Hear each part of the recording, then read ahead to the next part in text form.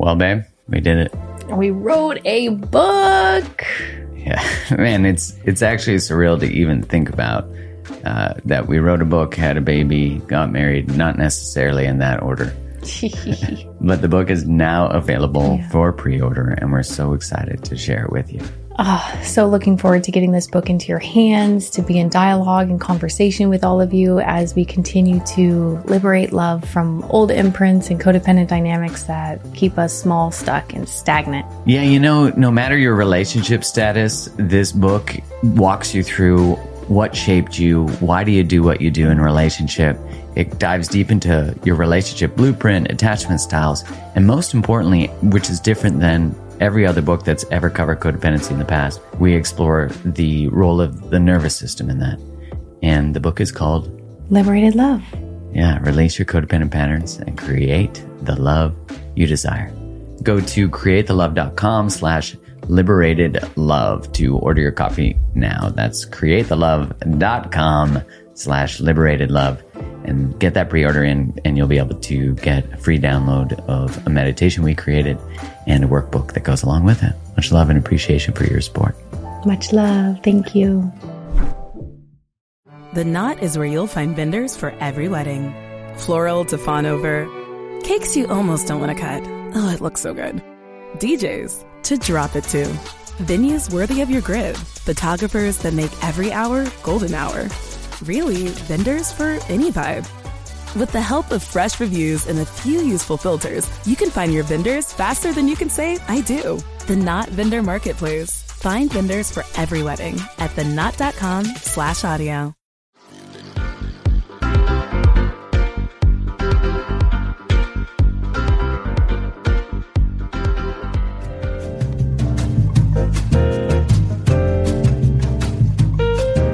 Hello to you. Welcome back to another episode of the Mark Groves Podcast. I am so excited that you're here. I just want to say that I'm extremely grateful that you tune in and listen to this and you're committed to your growth and expansion in this subject, relationally and personally and individually and all those things. And how grateful I am that I get to do this, that I have this honor and privilege to talk about the things I nerd out about and talk with people who nerd out about the things I nerd out about. So this is I'm so grateful to have this opportunity, so thank you. This week we are chatting about a subject that I believe needs to be chatted about more, not just by me, but everybody. And I've done a couple podcasts on this subject, sort of loosely. First one was with Dr. Alexandra Solomon, the first episode I did with her, and we discussed a bit sex and sexuality, and a couple weeks ago, with Dr. Christopher Ryan, and that one was about the anthropological evolution of us as a species and our sex and our sexuality, and what is actually true about us as a species, and what is actually true about us anthropologically. And I find that to be very fascinating because it gives us permission to actually be ourselves, to actually learn that desire is normal, that to have sexual fantasy and maybe even some quirky sexual things, right? That it gives us permission to be human. And the reason this discovery, and if this is triggering anything of you, discomfort or anything, remember you're in the privacy of your headphones or the privacy of your car or wherever you listen to this, that we need to learn about our sexual selves, because in relationships so much about or what shows up sexually is usually, like if there's challenges, is usually an expression of challenges that are showing up relationally. And as couples or whatever group, number of people you got in there, we have to turn towards the problem or the challenge, as a couple and a team, and not putting it on the individual. Because when it's on the individual, then they experience shame about it, and then they can't turn towards it because they believe they're the sole reason there's this experience or disconnection. And so it really is about turning towards, and this is true of all relational challenges, not just ones that are sexual, but all relational challenges should be turned towards as a team, rather it be in between you, it sits outside of you, and it's you side by side facing it. That's a big transition, and that's a powerful transition. So the reason this subject is one that sort of hits home for me, and I get very passionate about it, well, one, because I'm a human and sex is human, The other one is that we do not generally teach people to be sexually empowered. Our education system doesn't tend to, and it depends on, of course, what part of the education system you went through, or what state or area you grew up in, or what part of the world you're in. And, a lot of states teach abstinence, which doesn't work. And a lot of religions teach that sex is bad, and culturally we will often teach that too, because they're often so enmeshed with each other. And when we don't talk about sex and we don't teach sex and sexual empowerment, what happens is, or we teach that sex is bad and desire is bad, and that you shouldn't masturbate and you'll go to hell, or something's wrong with you. Then what happens is because we are human beings and we have sexual desire, we naturally have it. It's evolutionary programmed in us to be there.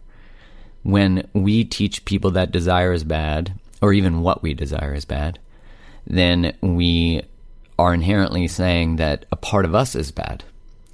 And you can't get away from that. If you are raised or educated in that way, you either have to drop the belief system that carries that, or change your belief about yourself to accommodate it. And that's really important to recognize, because that shows up everywhere in relationship. In that, if you believe that you are unworthy, then you will allow and even pursue things and people and situations that further reinforce your unworthiness. So this is about getting curious about you and yourself and where you come from, and how that sexual story shows up relationally with your partner's sexual story. It's not so different to how your money story shows up with your partner's money story. All these different ways we can look relationally that really empower us to learn more about ourselves, so that we can have the kind of sex we want, and the sex that satisfies us and it fulfills us. And this is often a subject that people get really scared and vulnerable talking about, and turn red and don't want to, and blah, blah, blah. So I'll do all that part. I'll say the embarrassing shit. I got no problem with that. So I'm grateful that you're here, and I'm excited to be able to talk about this subject, which is such a blessing and an honor that I can safely do that. And so I want to acknowledge that I'm blessed to be where I am, and to have this opportunity, that I live in a place that, although this is often shamed or shunned or avoided, I get to choose to step towards it anyways, with really no cost to me. So I appreciate and acknowledge that first.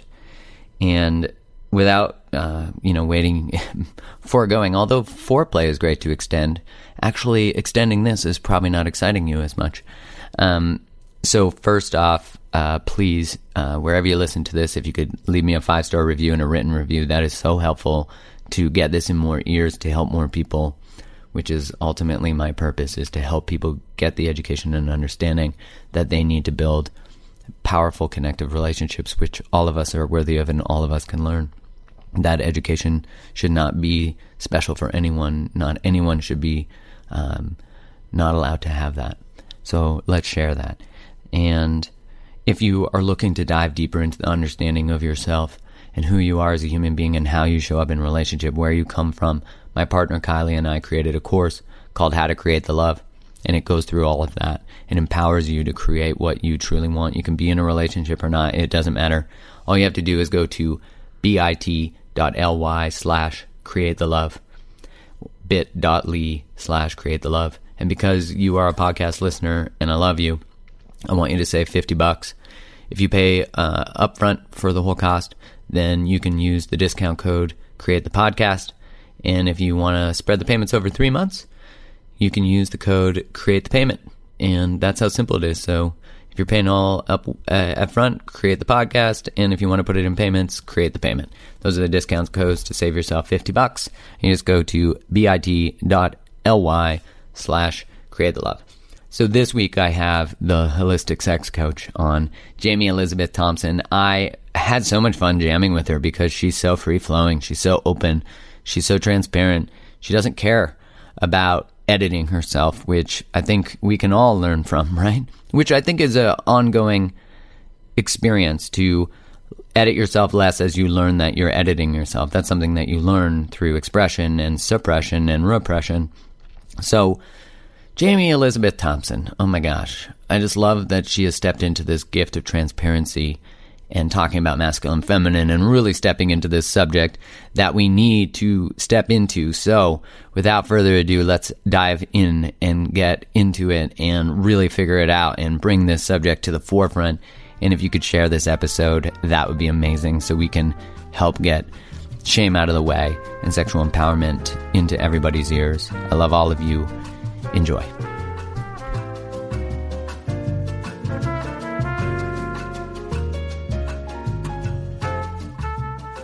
Welcome to the podcast, Jamie Thompson, holistic sex and intimacy coach. So, what does that mean to people? Like when you have that title, what is it encapsulated for us? Give us an idiot's guide to holistic sex and intimacy coaching.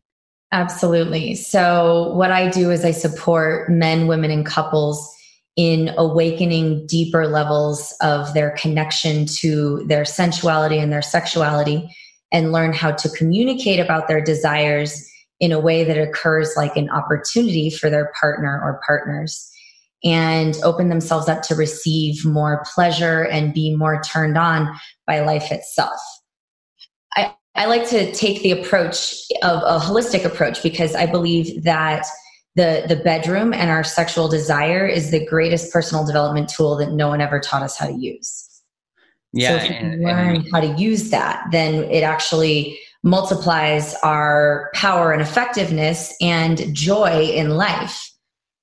Well, and in so many ways, our sex and sexuality was actually used to suppress us and to, restrain us, and cause, ends up being one of the greatest reasons that we don't know we need personal growth. Like so much shame, so much, all those things about sex and sexuality, and the fact that you can kind of figure out what's going on in a couple in a relationship individually and separately, just based on the challenges people have in the bedroom. Yeah, I look at it as if the whole relationship is this big mansion of a house, and sexuality is an excellent hallway in. It's like a way into the entire psyche and ecosystem of a relationship. So there's a way that we can work on, if you want to have better communication in life, you can work on that in the bedroom. If you want to be more confident and powerful, that's absolutely something you can activate in the bedroom. And I've studied Taoist philosophy, and there's a lot of ways that in simply viewing our sexuality as an energy system, we can learn to cultivate it so that we can harness more of our power in life. And I think that thing you said is brilliant, because this has been suppressed. Why has sexuality been suppressed in our culture? Because it's one of our greatest power sources. So when we can learn to activate that and use it as just pure energy, then the sky's the limit. So when people are, I guess I've heard of this, where when people masturbate and release, maybe more for men than for women, that it is often like their creative energy being released. And I know there's a chapter in Think and Grow Rich, I believe, about what was the word that he used? Sexual transmutation. Transmutation, yeah. So the idea is like taking this sexual energy, not spilling it all over the world like we tend to if we're not in a healthy relationship to our sexuality, and then actually using it as a creative flow.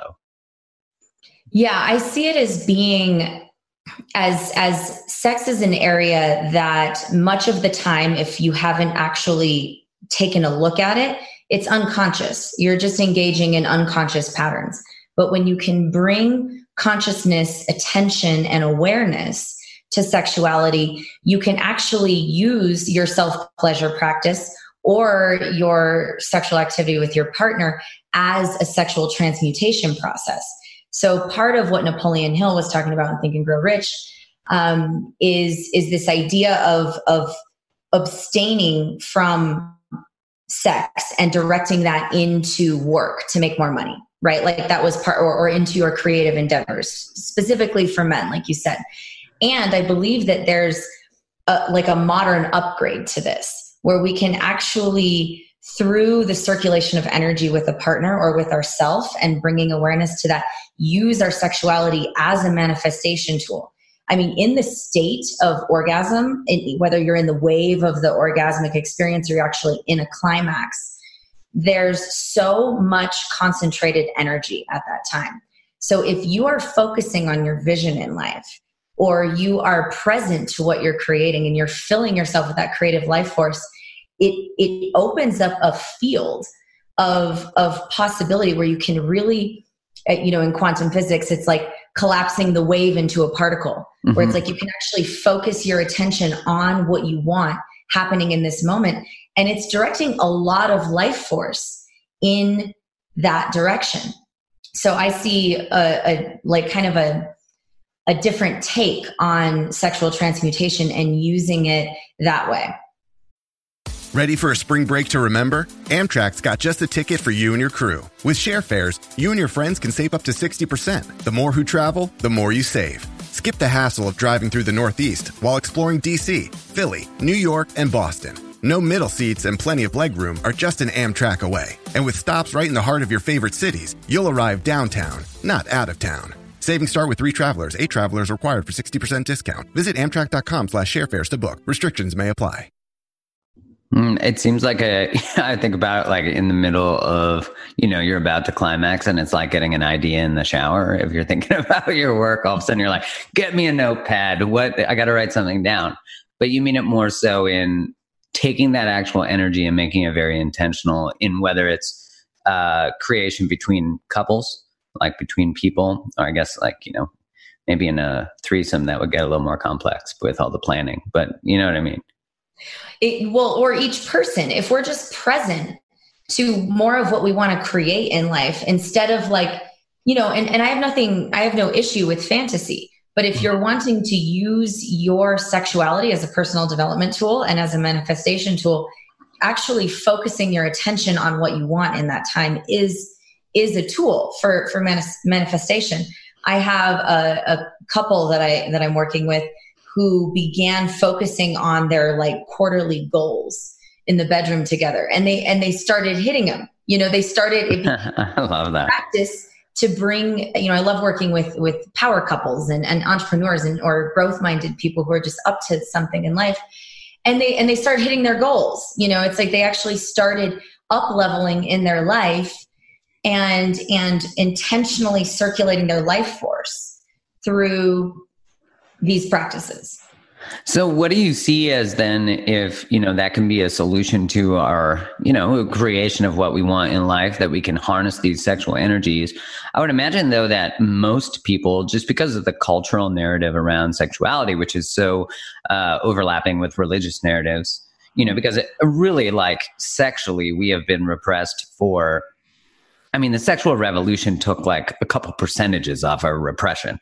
But our sexual repressions, it's deep and it's thousands of years of repression, not to mention patriarchal repression on female sexuality, and all the conversations about toxic masculinity and masculine, I don't really like that term personally, because I think if you said toxic anything, you immediately trigger shame, and then people won't look at what is actually shameful, what's painful or shameful.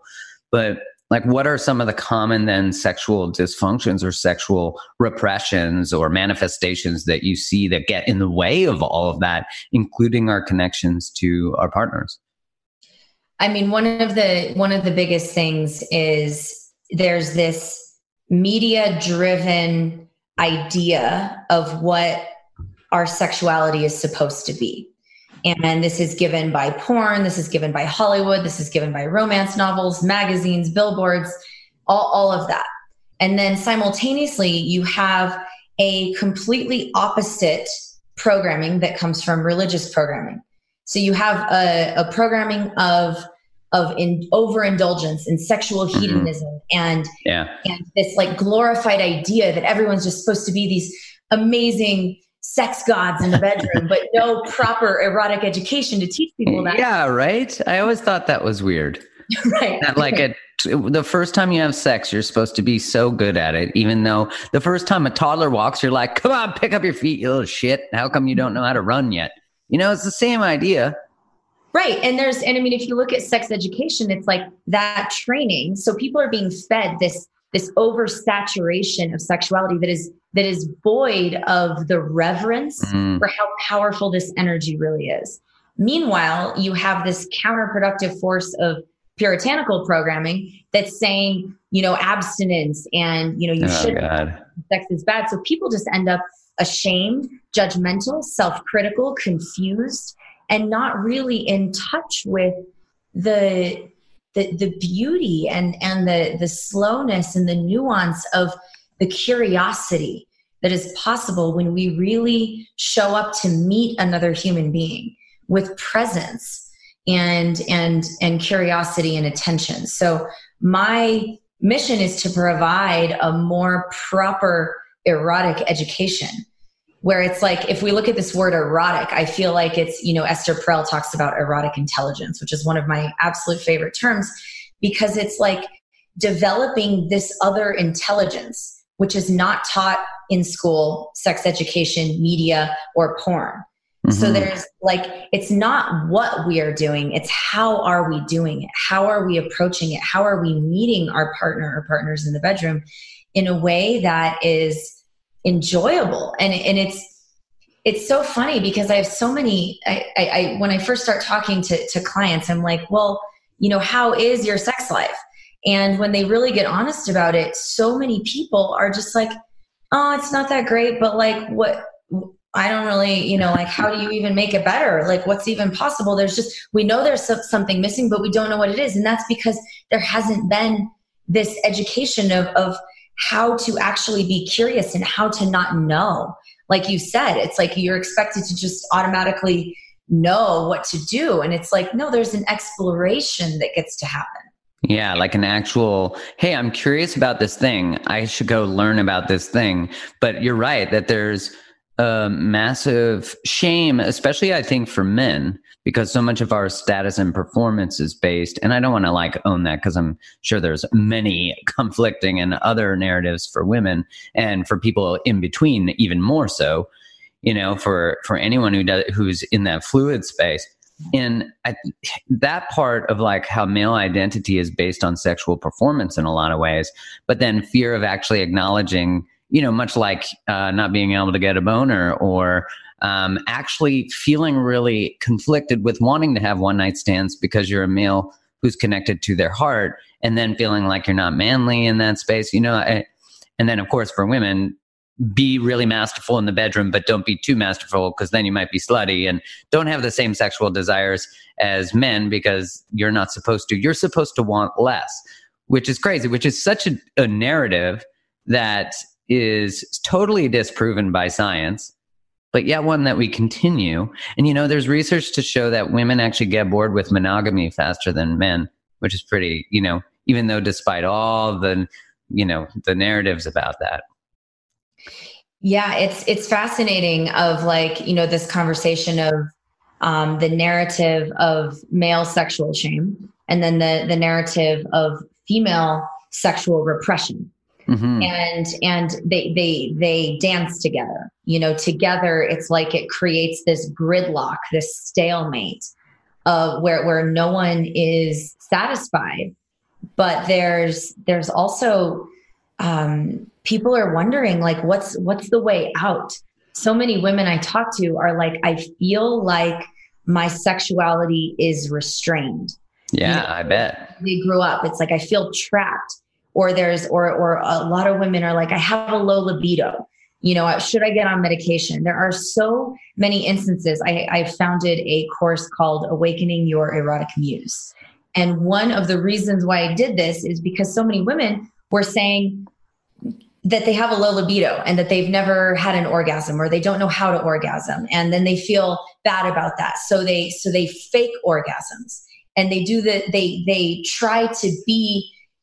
try to exist inside of this masculine paradigm of a masculine climax and a masculine orgasm, and they start performing just like, Interesting. Men, there's a feminine performance that happens that so many women have experienced. And I did it too. I remember the moment where I rolled over after faking my last orgasm. Like there was a moment where I was like, this sucks. Like, I'm never doing this again. Yeah, like there's literally no satisfaction other than you don't have to have a conversation with the person you just faked with.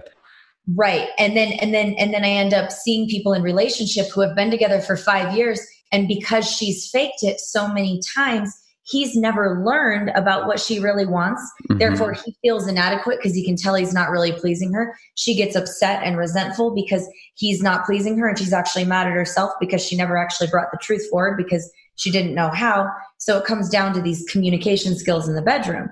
Yeah. And it's finding the way to actually deeply connect with what really turns us on. And I find that often sexual dysfunction, from, erectile dysfunction to low libido in women, is there's a root cause of not feeling permission. Mm-hmm. Permission is one of my favorite words. Permission and curiosity in the bedroom are two of my favorite words, because there's this, like, if we can actually give ourselves full permission for what we desire, and so much permission that we are willing to ask for it, and willing to mess up and give each other the space to make mistakes and approach the bedroom as a dojo. Where I remember after this moment where I said I faked my last orgasm, I turned over to my partner and I just started weeping. And I was just like, I don't know if I can tell you what I really want, but I'm going to try. And I launched into this very messy description of how I wanted him to be more dominating, but I still wanted to be respected. And I didn't know how to ask for that because I had never really received it. And it was this beautiful moment of intimacy, because such vulnerability.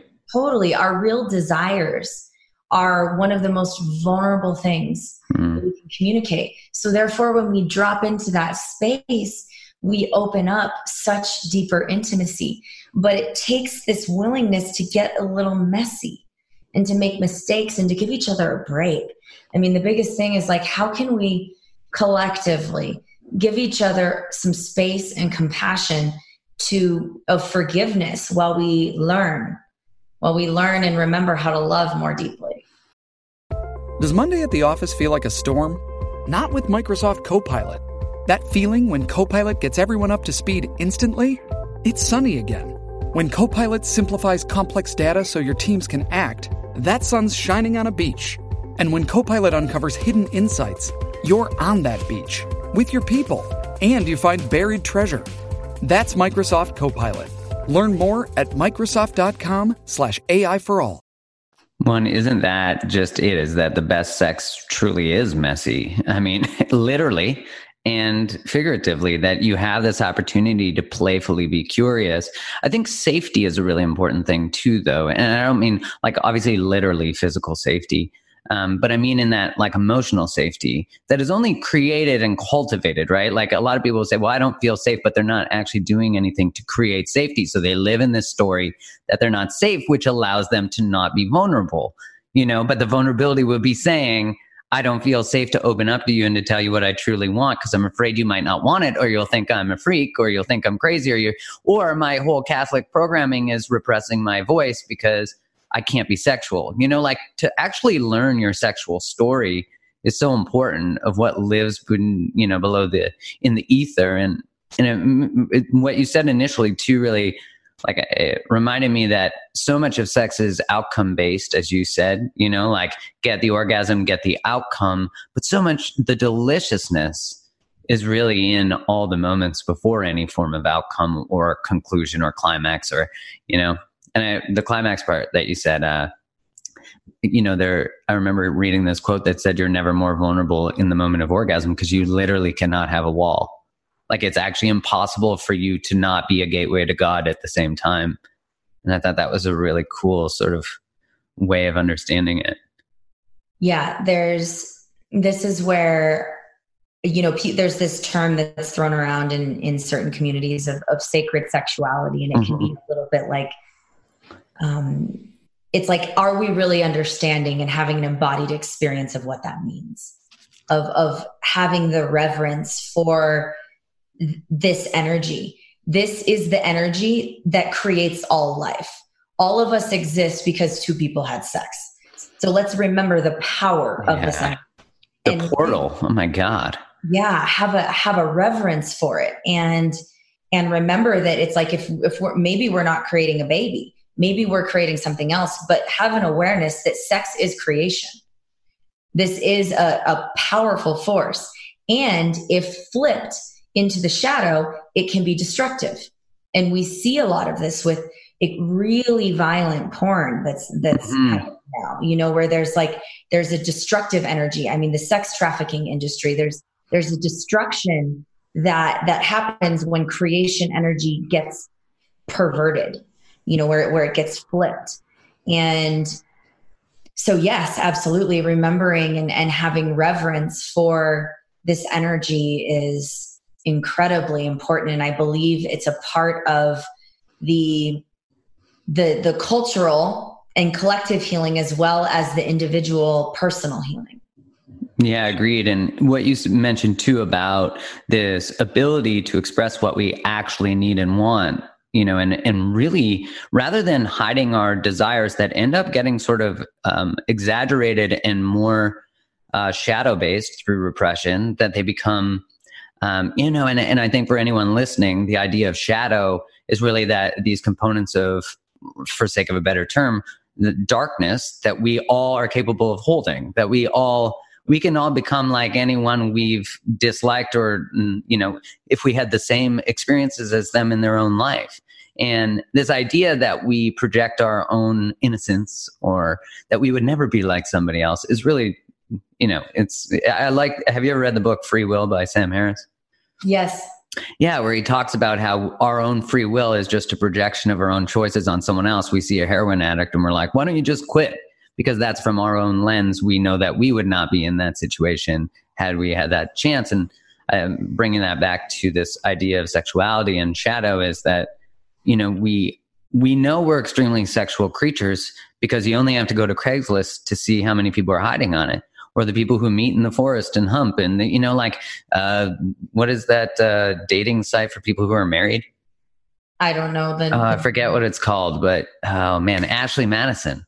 And it's the narrative about relationships and marriage too are very fascinating because they're very desexualizing. And then of course we always believe everything that we all adhere to as a belief of a society, which is, I've heard so many people in my lifetime before I even ever did this work say, oh, I don't know a lot. I don't sex. I'm married. We don't do that, and then, right. And then we were like, oh yeah, that's true.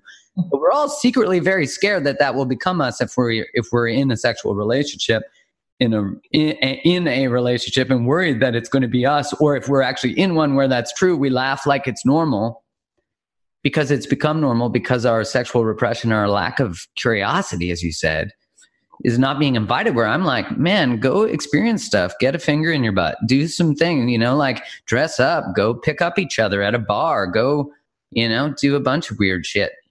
That sounds exciting. Yes, there's a couple things I want to hit on with this. One, please. Eventually, so what I feel like you're speaking to is a stage of erotic intelligence, a stage of erotic development, which is the freedom stage, which is like, let me experience everything. Let me actually open myself up to give myself a sort of sexual liberation. Mm-hmm. is what you're talking about, of exploring these different desires.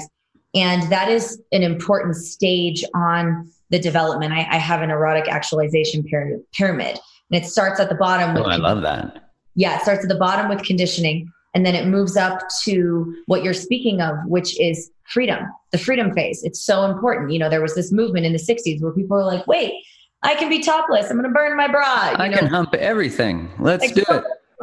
Right. And then, of course there's consequences from that kind of thing. And then AIDS comes out, it's like, yeah.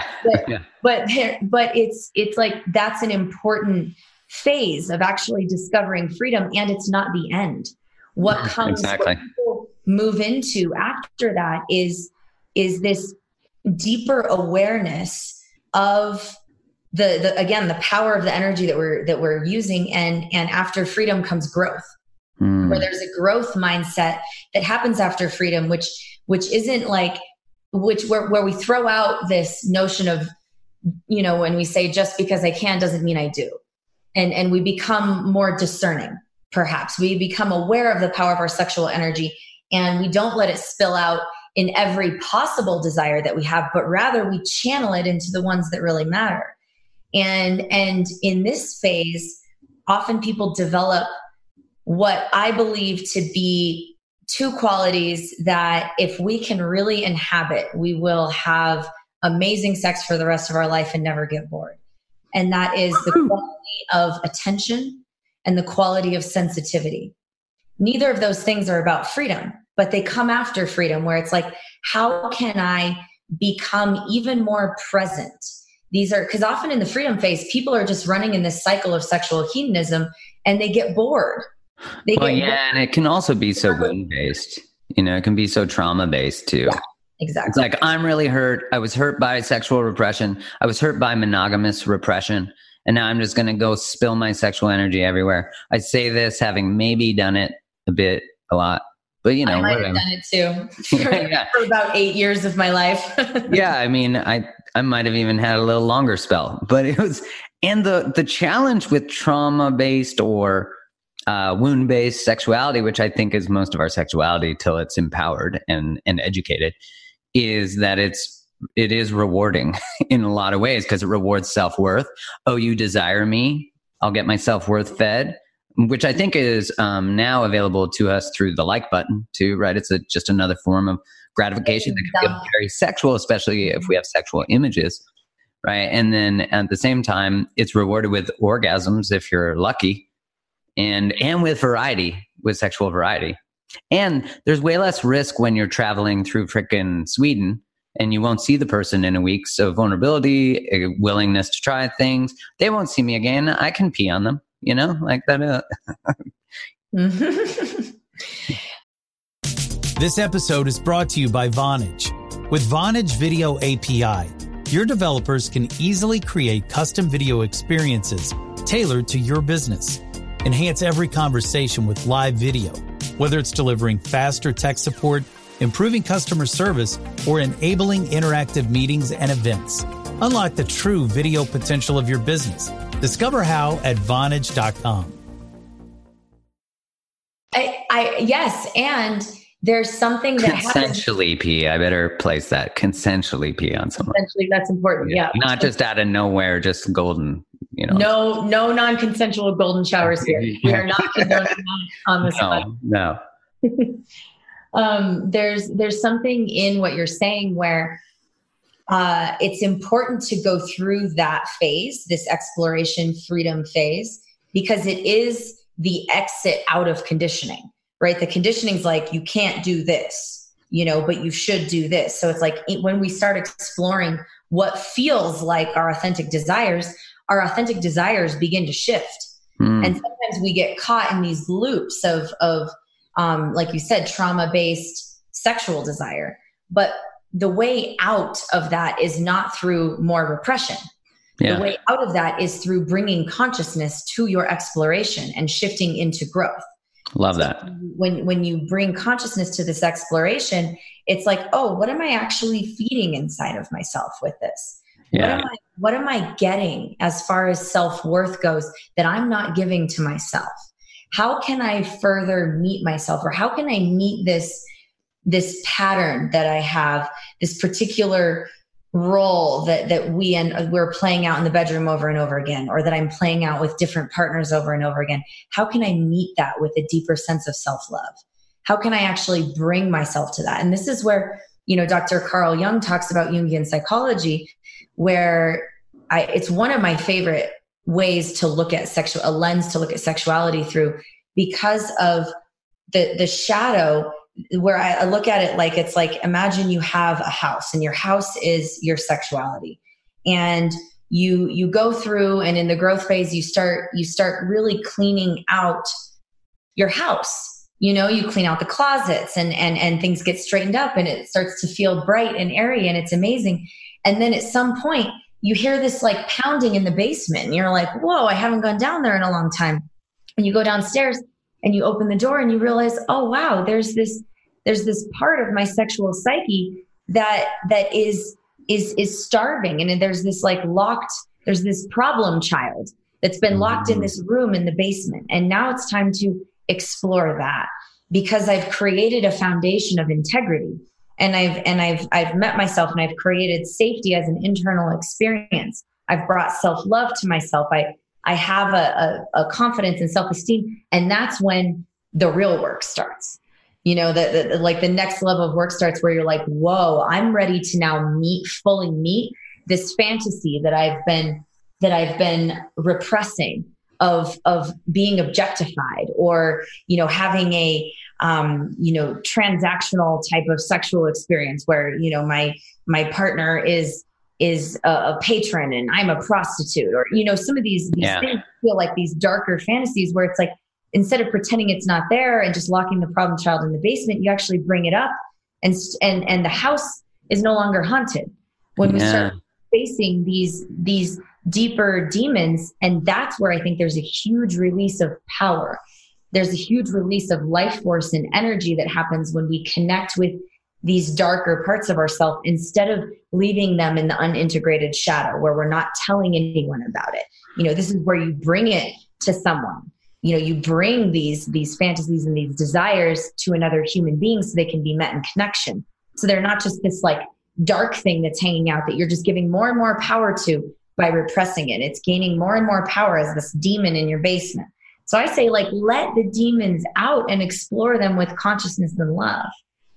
Yeah, I totally agree. And that what you're saying is so translational and healing to every aspect of a person. Because if they're hiding their sexual demons, they're the same part of themselves that's in that basement in a tidy little box, you know, bumping around trying to get out, is probably the little kid in us who had desires, who were suppressed, not sexual, but just voices, words, expression, passions, purpose, intensity, beliefs, thoughts, all these parts of us that we repress, that you're exactly right. You bring them to the surface and you say, okay, let's sit your demon ass down and ask you some questions, because maybe we could bring you into this experience, and all of us could be integrated in a healthy way into our sexual experiences. And I guess the part I have, or I want more clarification for people listening, is if we do this, right? So let's say I have a shadow desire to be tied up, right? And although that sounds like a pretty light, beautiful desire, but it would start off probably as a shameful thought, you know? And so, or I want to be dominated, which I guess would be one and the same with being tied up. So I want to bring this to my partner. And one, I think, is to know that whatever vulnerability you bring to your partner is not for the reward that they'll accept it. It's about you bringing it, because that means you accept it first. So if you look for their confirmation that what you're bringing out to the light is okay, it's not through their validation, it's through your expression. So you don't give them the power to say, you're beautiful no matter what you bring to me. You give that power to yourself through the expression. And hopefully you have a partner who can hear you. So how do you recommend that being brought forward if you've been living in this like Christian vanilla, not to pick on Christians, but I mean, some sexual repression up in there. How do you bring this sort of vanilla, you're in a vanilla relationship where missionary is your only option, with eye contact, and all of a sudden you want to bring out some tying up and some doggy style. What do you recommend? Absolutely. And I just want to say that I also climbed out of the box of Christian conditioning. Me too. I grew up in that.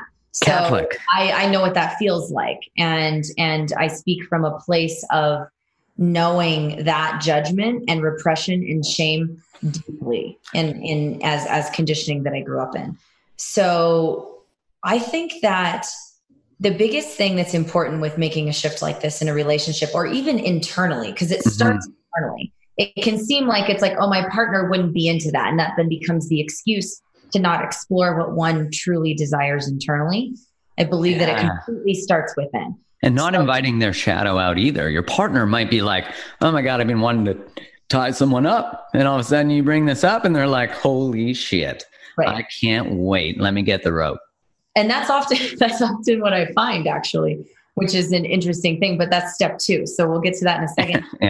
I'm already in the bedroom with the rope. Sorry. Yeah. Got the ropes. Back it up. Ready. He heard tie up and he didn't skip a beat. Yeah, I'm actually, yeah.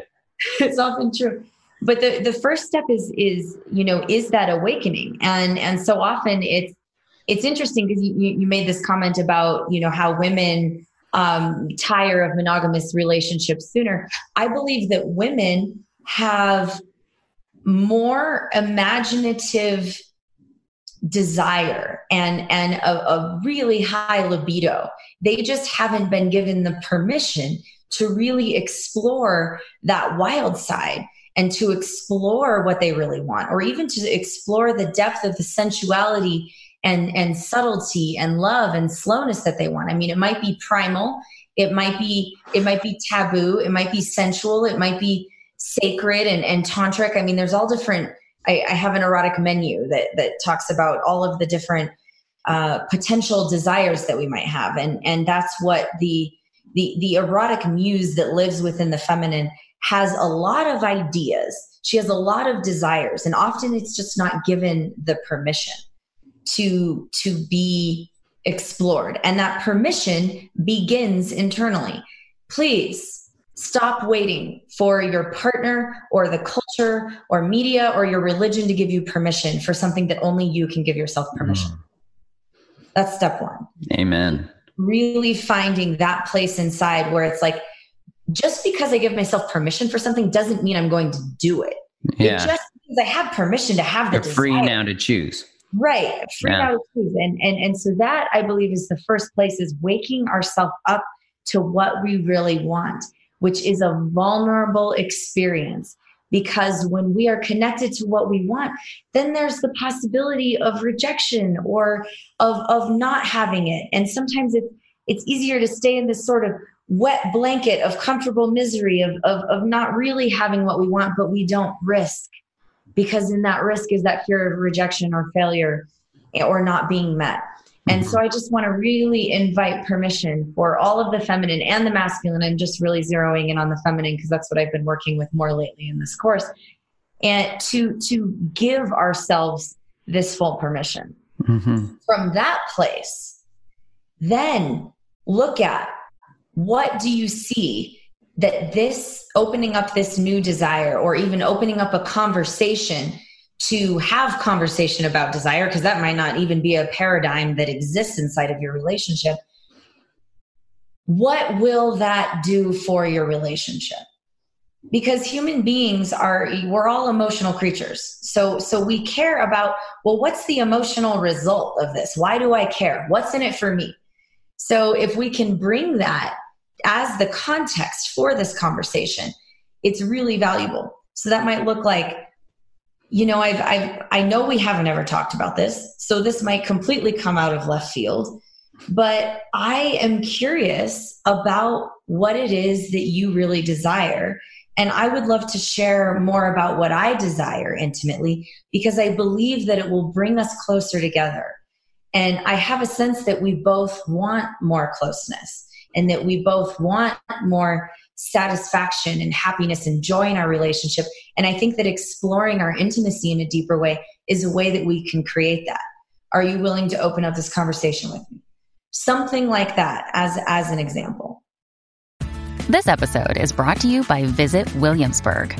In Williamsburg, Virginia, there's never too much of a good thing. Whether you're a foodie, a golfer, a history buff, a shopaholic, an outdoor enthusiast, or a thrill seeker, you'll find what you came for here and more. So ask yourself, what is it you want? Discover Williamsburg and plan your trip at visitwilliamsburg.com. That's well done. Sweet. That type of gentle invitation. I would recommend that for any type of beginning of any conversation that feels stressful, even regardless of it being sexual. Is like, hey, this might sound crazy. This might come from somewhere you have no idea about, but I'm really interested in us. Anytime you make them part of it rather than, because I think a lot of the times when sexual desire comes in, people fear that it will mean not desire for them. Like that pattern, especially if it's in a relationship that is based on some form of unconscious suppression, that all of a sudden it's like, oh, this is about me. Like, you're not satisfied by me. I think especially with us as men, we're more sensitive to it because we're so programmed to be performance-based, and our status is sexual performance-based. Otherwise, we wouldn't ask questions like, did you just have an orgasm? It would be different. But so, yeah, what a beautiful second step. So then what? Then what? When do we get to the ropes? So then it's like, okay, so now we've talked about it. And I think that, I love your moving the conversation forward. And this is, I feel like I'm like holding the pull of the feminine and you're holding the pull of the masculine. Yeah. I already want to penetrate. We're dancing in this, even in this conversation, which is amazing because, ladies and gentlemen listening, this is what it will be like. Yeah. The feminine is like, okay, let's have the conversation. The masculine's like, so when do we get to the ropes? Right. Yeah. And so just know that the feminine is playing its role and the masculine is playing its role. The feminine is playing the role of the invitation and the opening, and the masculine is playing the role of the action. And the penetration. So bringing just that contextual awareness to this. And for the feminine, often there is this desire for slowness in moving into the ropes. Mm-hmm. There's a desire for more foreplay. There's a desire for establishing a deeper connection, mm-hmm. for, eye contact and even breathing together and some sensual touch and really being honored and seen and cherished. And I just want to give that as like $1 million gold nugget for any men out there, and $1 million gold nugget for women out there to actually ask for what they want. And I know I'm speaking heteronormatively. Please forgive me. Most of the couples that I work with are in a heteronormative situation, or there's like a clear masculine and feminine. Yeah, because you could take those in. Exactly. What you're speaking to energetically could be a male partner who's in his feminine and a female partner who's in her masculine. Exactly. So I want to open it up to, or anything in between. Yeah, exactly. Please color this with whatever color you need for it to serve you. Male, female, they, them, their, all of it. All of it's welcome. Everything in between. And so often the feminine or the feminine in men, like you said, has this desire for this more subtlety, a slow entry. And so I just want to be aware and bring conversation to that, where it's like, just because it's like, yeah, I'm fine with being tied up, honey. Okay, great. That doesn't mean go get the ropes. It's like, how can you start with, maybe a next question is like, how do we begin? Yeah. What does that look like for you? What does it look like? Your ankles? Is it your hand? Is it one hand to start? Right. Is it your finger? Right. Do you want me to kiss your neck first? Do you want me to be there with you? Do you want me to ask you how your day was first? What is the entry point? We have erotic love languages. A lot of people have heard of the love languages now, where it's, physical touch, words of affirmation, acts of service, quality time, and gifts, right? Different ways that people love and be loved. So there's also erotic love languages. There's where it's like our entry point in might be hard and fast if we're really connected to our primal energy. And this is in the erotic menu, right? We might be really connected to our primal energy, and it's like, when do we get started? But we might be more connected to our sensual energy, which is a lot of feminine beings, where it's like, I actually want to have a half an hour of foreplay first. Candles, music, and yeah. Okay, so we brought them through the three. Is there 3 steps? There's that. Is there more? Well, I don't know that what I'm talking about is a step, more of a context, of a like, okay, so you know what you desire. We'll recap. So you know what you desire. Now you've opened a conversation about it. And you've also opened a conversation about like, how do we even get into this? Like, what's the entry point? Like, do we just start off, normally, do we start off eye gazing? Do we just go right to the ropes? Like, how do you want to go into it? What is your body really desiring? Bringing more curiosity to deepen the conversation of what each of you want.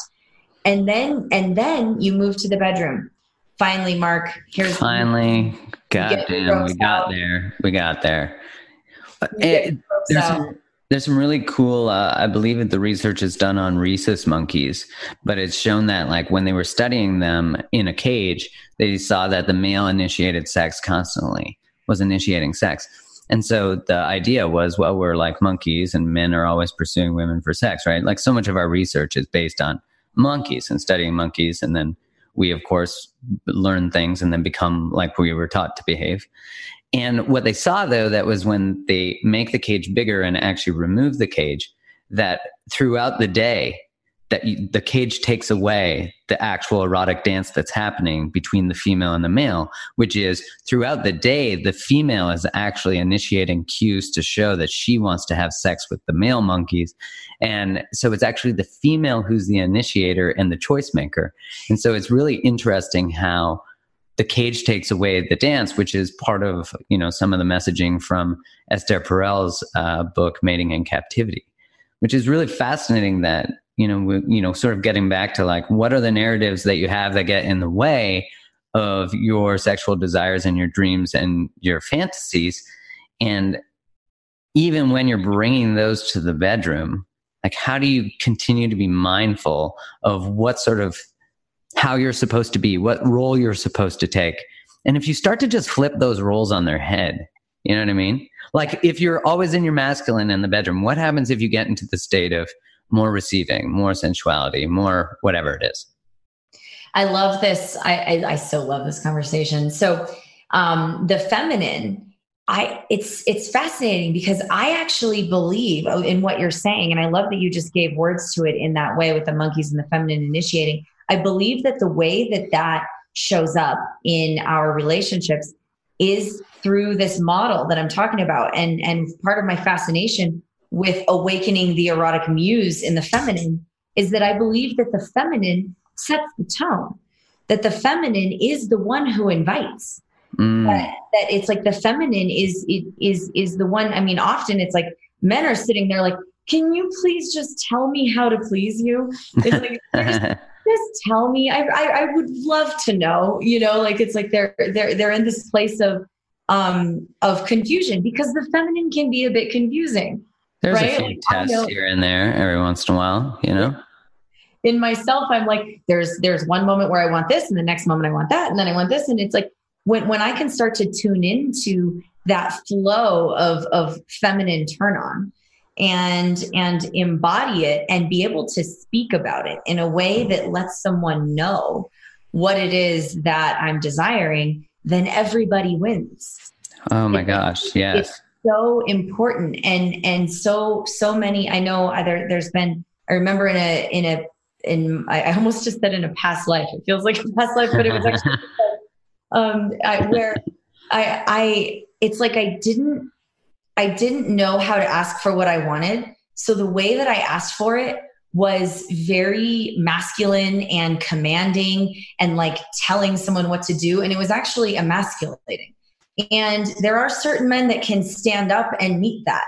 And there's actually another way to ask from the place of yes, this is what I want more of, instead of a place of no, you're not doing it right. Yeah. Very different energies. Very different energy. And it empowers the, men or my partner, or even I've also had feminine partners. It empowers any partner to show up with what I want. It's like I'm empowering someone to show up with what I want when I'm coming from a place of focusing on the turn on, when I'm coming from a place of focusing on what feels good and focusing on the yes and sharing what I want more of from that place.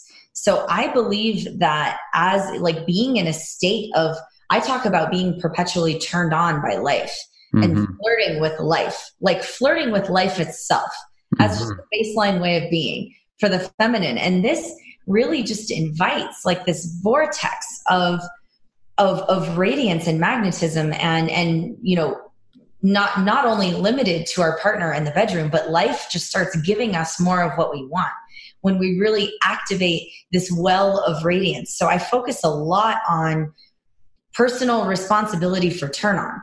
Like, it's like, I am 100% responsible for being turned on. Anyone that I'm with is 100% responsible for them being turned on. And then, and we get to communicate about more of what we want. But it's like, it comes from this idea, not this idea, but this embodiment of of what turns us on, and not from a pressure of it's your job, Mark. It's your job to know what I want and turn me on. And I show up to you with, my to-do list in my head, expectations, all the pressure of my day and all of that. It's like, how can I be in a place of personal responsibility as like an opportunity and a gift to live in this state of turn on? So that's where I feel like connecting more to our erotic muse and to our own turn on as feminine beings is a way that we can completely turn our sex life around with our partners. First, the bad news. SAP Business AI won't help you generate cubist versions of your family's holiday photos. But it will help you understand which supplier is best to help you roll out your plant-based packaging in Southeast Asia, or identify the training your junior project manager needs to rise up the ranks, and automate repetitive tasks while you focus on big innovations, so you can be ready for the next opportunity. Revolutionary technology, real-world results. That's SAP Business AI. Well, and turn our relationships with ourselves and other people, intimate partners especially, completely heal and transform them. Because what you're saying is take responsibility for your fucking self. Take responsibility for asking for what you need. And if you've never been able to do that as a kid, you didn't learn how to get your needs met because no one could, or no one was around, or someone else had all their needs as a priority and the family pivoted around those. That's all not your fault. But it's your responsibility to learn how to express what you want and what you need. And that's why I think it's such a magnifying glass to what goes on in your life, what happens in a bedroom, because are you actually good at receiving?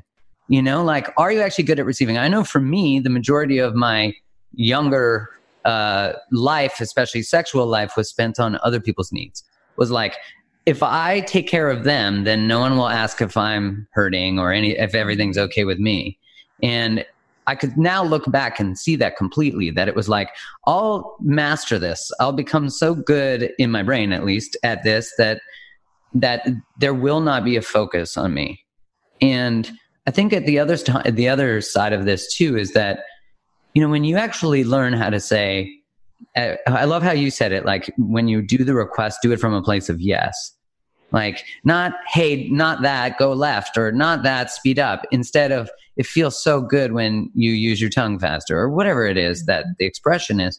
And in that is such that vulnerability of an example of how we do everything in life, which is, is your response to that going to determine how I feel about me? Is it, or is it not? Is it separate from my own responsibility for my own turn on and my own, all those things? And I think there's such a delicious vulnerability that comes from being able to express what you need in the bedroom and there be vulnerably met, but also know that you are building a customized cunnilingus and fellatio machine. Like, wouldn't you want that instead of them just stumbling down there with their tongue exhausted and their jaw, they're falling asleep down there? Like, God, it's like every human requires a Google Maps. It's not all, it's like you can't put one destination into everybody and just think it's all, the roads to Denver are not the same as the roads to New York. You got to ask questions. Lots and lots of questions. And that's true of our emotional blueprint as much as it is of our sexual blueprint. Completely. And if you're a feminine being, then oftentimes the route that you normally take from Denver to Boulder might have construction that day. And there's actually a completely I love that. different route on the back roads that you need to go today. I mean, so being aware of the constant curiosity. And I just think it's like for the masculine out there. I mean, for the feminine too, but really it's like, if you're like, how do I really please her? Curiosity. I mean, just continually being interested and curious and attentive is so much of what the feminine wants. It's like, she wants to be seen. She wants you to be curious about her. And then for the feminine, it's like the masculine wants for you to speak up. They want to know what you want. This I think that I call it, the Disney princess programming is such a negative impact on all of us, because there's the idea that's like, okay, I lay down and fall asleep for however many years. I don't remember, 9 years. And then suddenly Prince Charming comes and saves me. It's like, there's no ownership in that. There's no self-leadership. So it's like we get to lead ourselves into the relationships that we want, the connections that we want, the kind of intimacy that we want. But it requires actually some risk, some vulnerability, and that sexual confidence of bringing ourselves in more fully into what we want.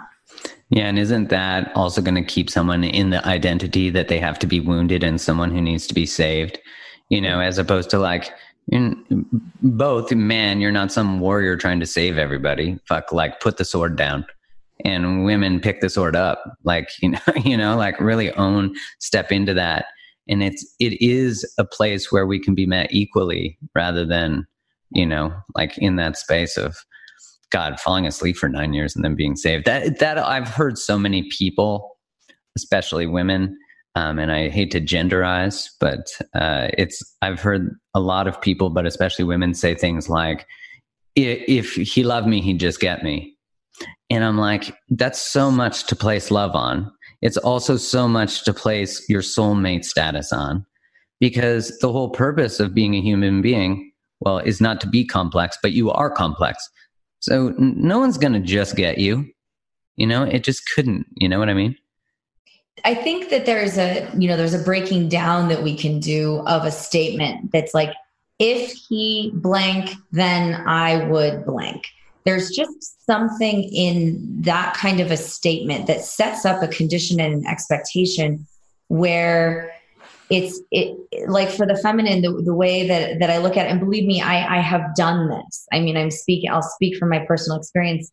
It's like I've been like, if you love me, then you would do this.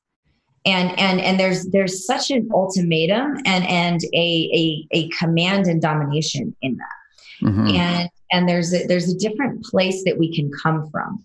Everything in life is about come from. Like, where are you actually originating from when you make the statement? Is it from a place of victim consciousness and not having an identity wrapped up in this thing that someone is or is not doing for us? Or is it from this place of fullness and opening and like, wow, when you take out the garbage, I feel so loved. It's amazing. Like, I really love it. Like, how, you know what I mean? Like, that's like, oh yeah. All of a sudden there's never garbage in the bin. As soon as it hits the bottom, out. Right. Because there's again, it's this enrolling someone and inviting them into your experience that you have when they do something, instead of demanding that they do something so that you have an experience. I love that. That's such a transition of rewarding behavior you want rather than criticizing behavior you don't. And that is, I remember listening to this line from, I read it in Harville Hendricks' book, and it said, most people operate from the place of not getting what I need from my relationship. And he says in the book to turn it around as, what does my relationship need from me in order to give me that thing? And that's such a turnaround of responsibility, that your relationship is a place that you nurture, not where you're nourished. You can be nourished through the connection. But the connection will not nourish you if you don't nourish it. And that's true of, I love what you're saying about the sexual space, actually, because I think it can be not a bypass, but an actual, it can be a bypass, but it can be such a contributory and wordless or wordless in some way, ultimate healing space. Like, just through the healing of the experience in that tantric space, that you can be seen and see someone that can bypass so many conflicts and conversations, not step beyond them and not acknowledge them, but actually have healing done within this beautiful, shared, cultivated, love, safe and nourished space. Absolutely. And I believe that what you're saying is possible with self or with other. There, you can actually create something I call an erotic ritual, where whether you are in relationship, it's like you have your erotic ritual night together, where it's like each person shares and you bring what it is that's tender for you in this moment. What's up for you? You know, what's the emotional energy you're wanting to explore more of, or the part of yourself you're wanting to explore?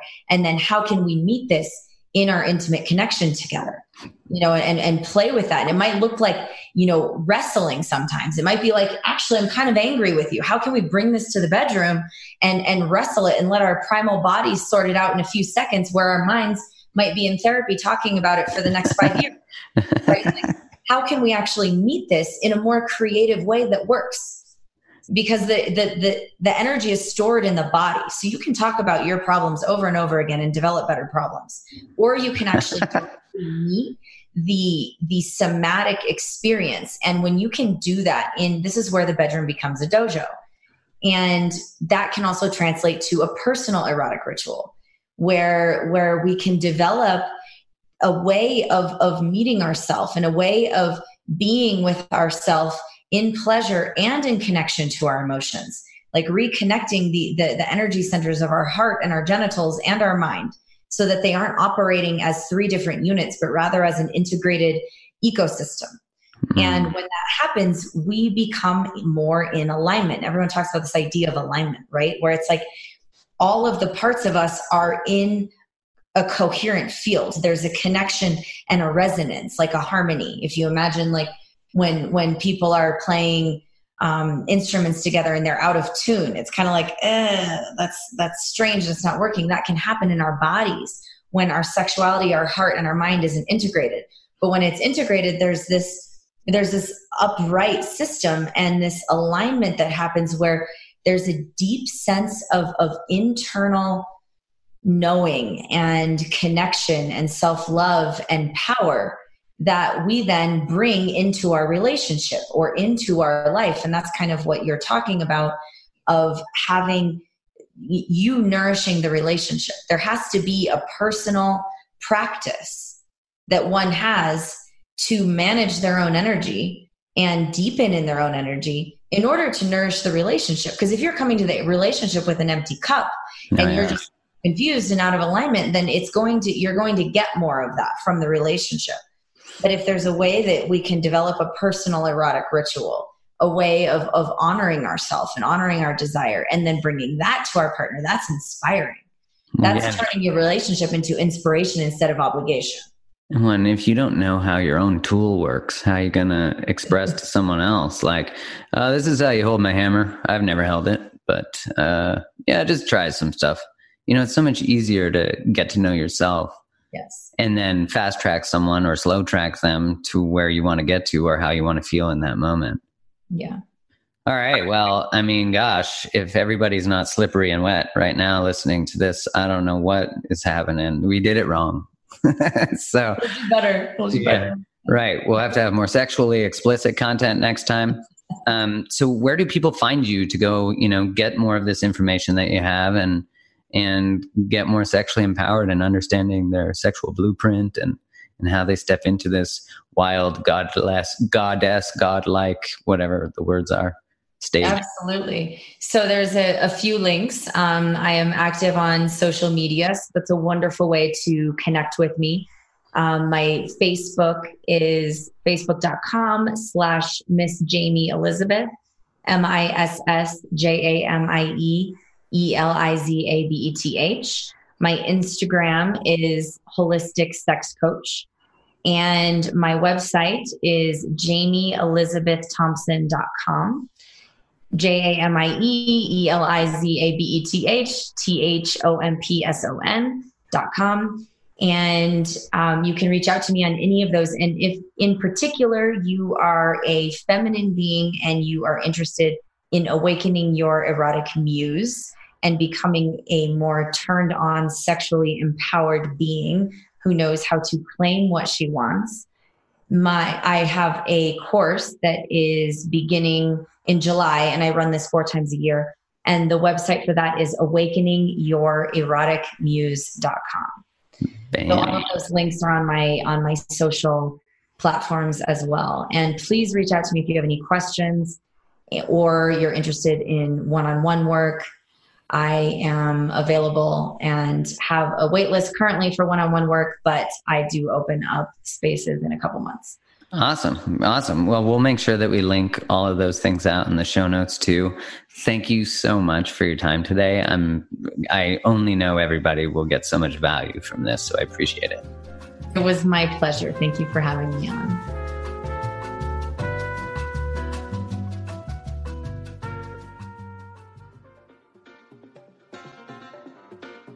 Thanks so much for tuning in to today's episode. If this episode resonated with you, one of the best ways to support the show is to go subscribe to the podcast so you don't miss any more.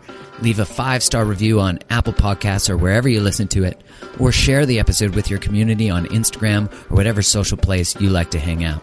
This helps get it into more people's ears, and I'm so grateful for your support, always. Thanks again for tuning in.